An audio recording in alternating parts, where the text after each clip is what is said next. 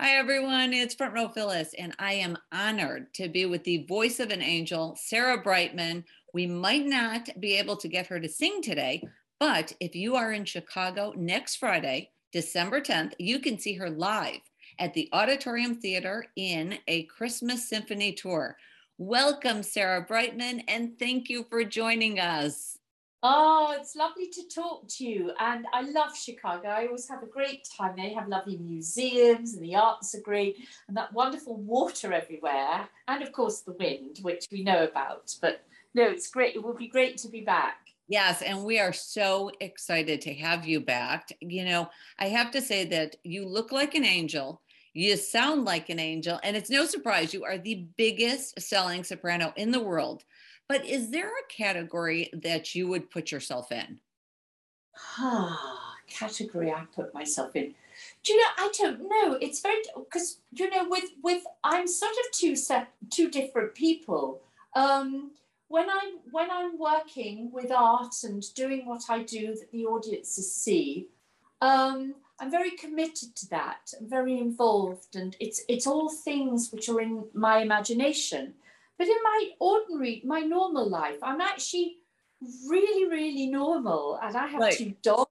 I have a nice guy I go out with, and I've got a big family. And it's really, but I feel very lucky that I can have those two roles in life. Right, that you could go back and forth. That is so, I think it's funny because probably when people meet you, they have a different, the persona of who you are and what you are, but you're just you. You know what I mean? Well, it's part of me, and I think this is often why people love to come to concerts, or they have a favorite artist or a favorite kind of show, because it kind of their alter ego, their other part of them, which they also are, but maybe don't get to play in Right. life. And so I think it's quite an interesting subject. I'm sure a psychiatrist or a psychologist would have lots to say about it. Exactly. Exactly. Well, I don't know. You have had such an interesting start to your career. And I don't know if everybody knows this, but you started in disco. So could you tell us a little bit more about that?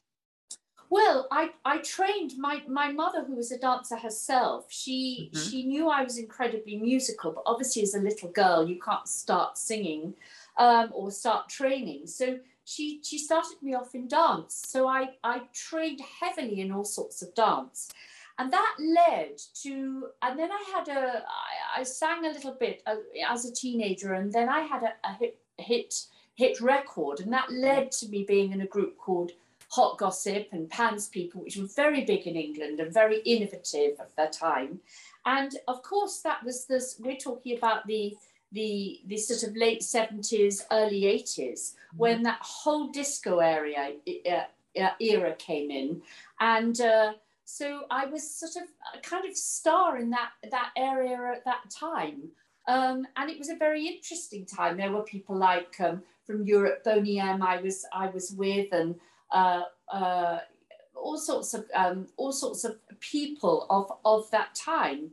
Right. So it was just that's how I started. But I felt, because I was trained in theatre and voice and acting and all of these things, I very quickly, after that era kind of finished, I went back to what I had been trained to do, which was the theatre. And then, of course, I went into that era of Cats and Phantom, Right. and I went on to have my own sort of recording career, and then sort of touring career, and that's really what's brought me up to this time. Right. Exactly.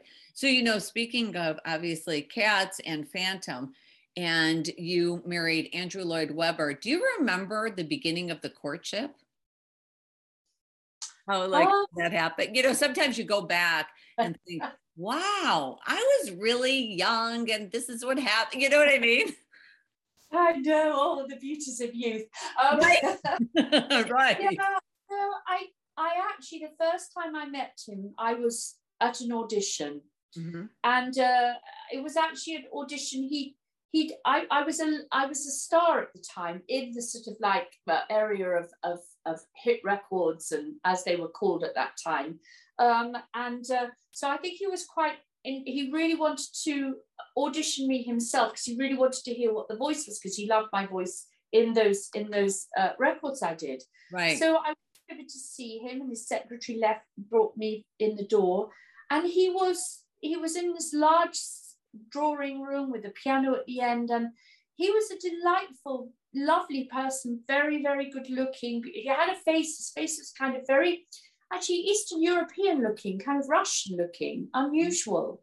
And it was a very sweet, I sang a couple of things, and I sang a bit of Don't Cry for Me, Argentina. So it was a very, very sweet introduction to him. But I mean, there's no way at that time we knew that we would be married at a later time or have anything to do with each other in that way. Right. It's interesting how like things change and, yeah, they blossom. Right. And the stars line up and you know what I'm saying? And it's they really do. Right. And it's all yes. kind of like meant to be. So now would you, in the perfect scenario, and they told you that you could go back to musical theater and you would only have to do 1 or 2 shows a week, would you ever return back to a production or musical theater? I don't know. Again, that's a little bit in the lap of the gods. I can't see it immediately in the near future, but right. I was very interested. My brother was telling me the other day that Petulia Clark, who's in her 80s, not that I'm anywhere near that yet, but it's interesting that she's gone in to play Mary Poppins in her 80s, and I just thought, God, that is great. Those wonderful opportunities are open to you as an artist going forward if you wanted to. So it's never say never, really. Right, exactly. So now you just kicked off. Let's talk about the tour, because that's all we want to talk about. We're so excited is that you just kicked off the tour just, here in the States, I think last month.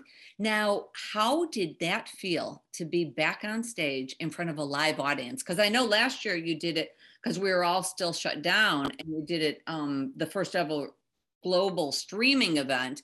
So what did it feel like to be live in front of the audience?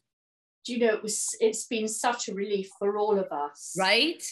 And, what you realize, and I think a public realize it as well, that how much you miss the arts when it's kind of taken away from you. And you realize how important actually it is for everybody's soul.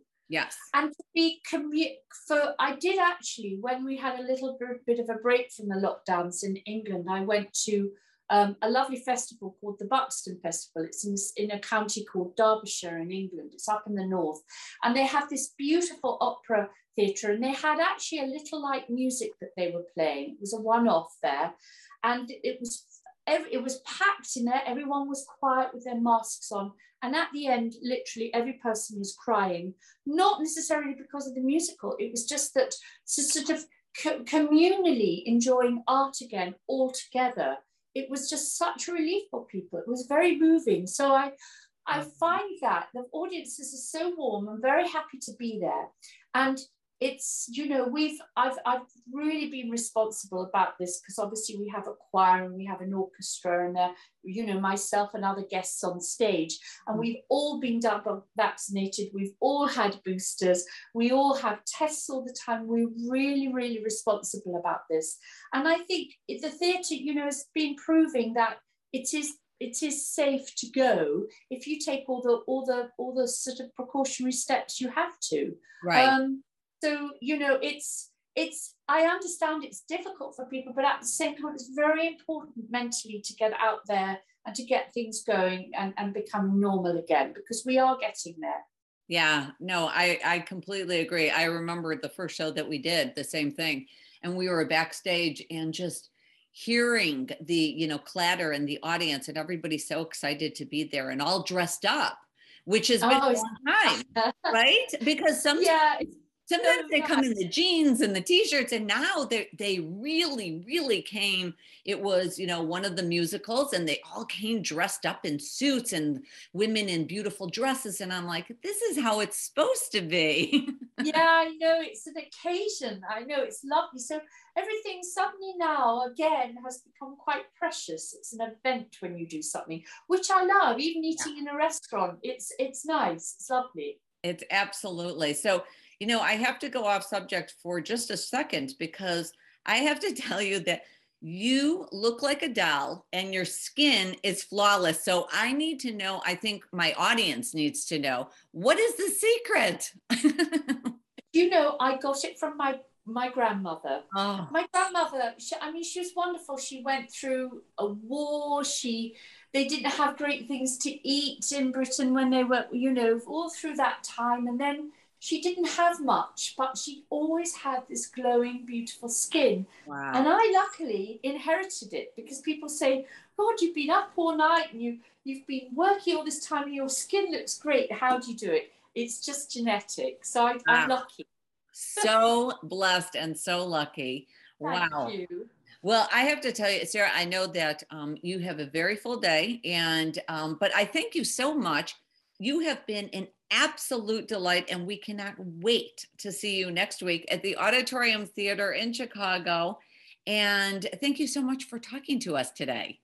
No, I had a lovely time and I really look forward to coming to Chicago. Thank you. Thank you. We can't wait. Have a great Okay. holiday season as well. And to you too. Bye. Thank you.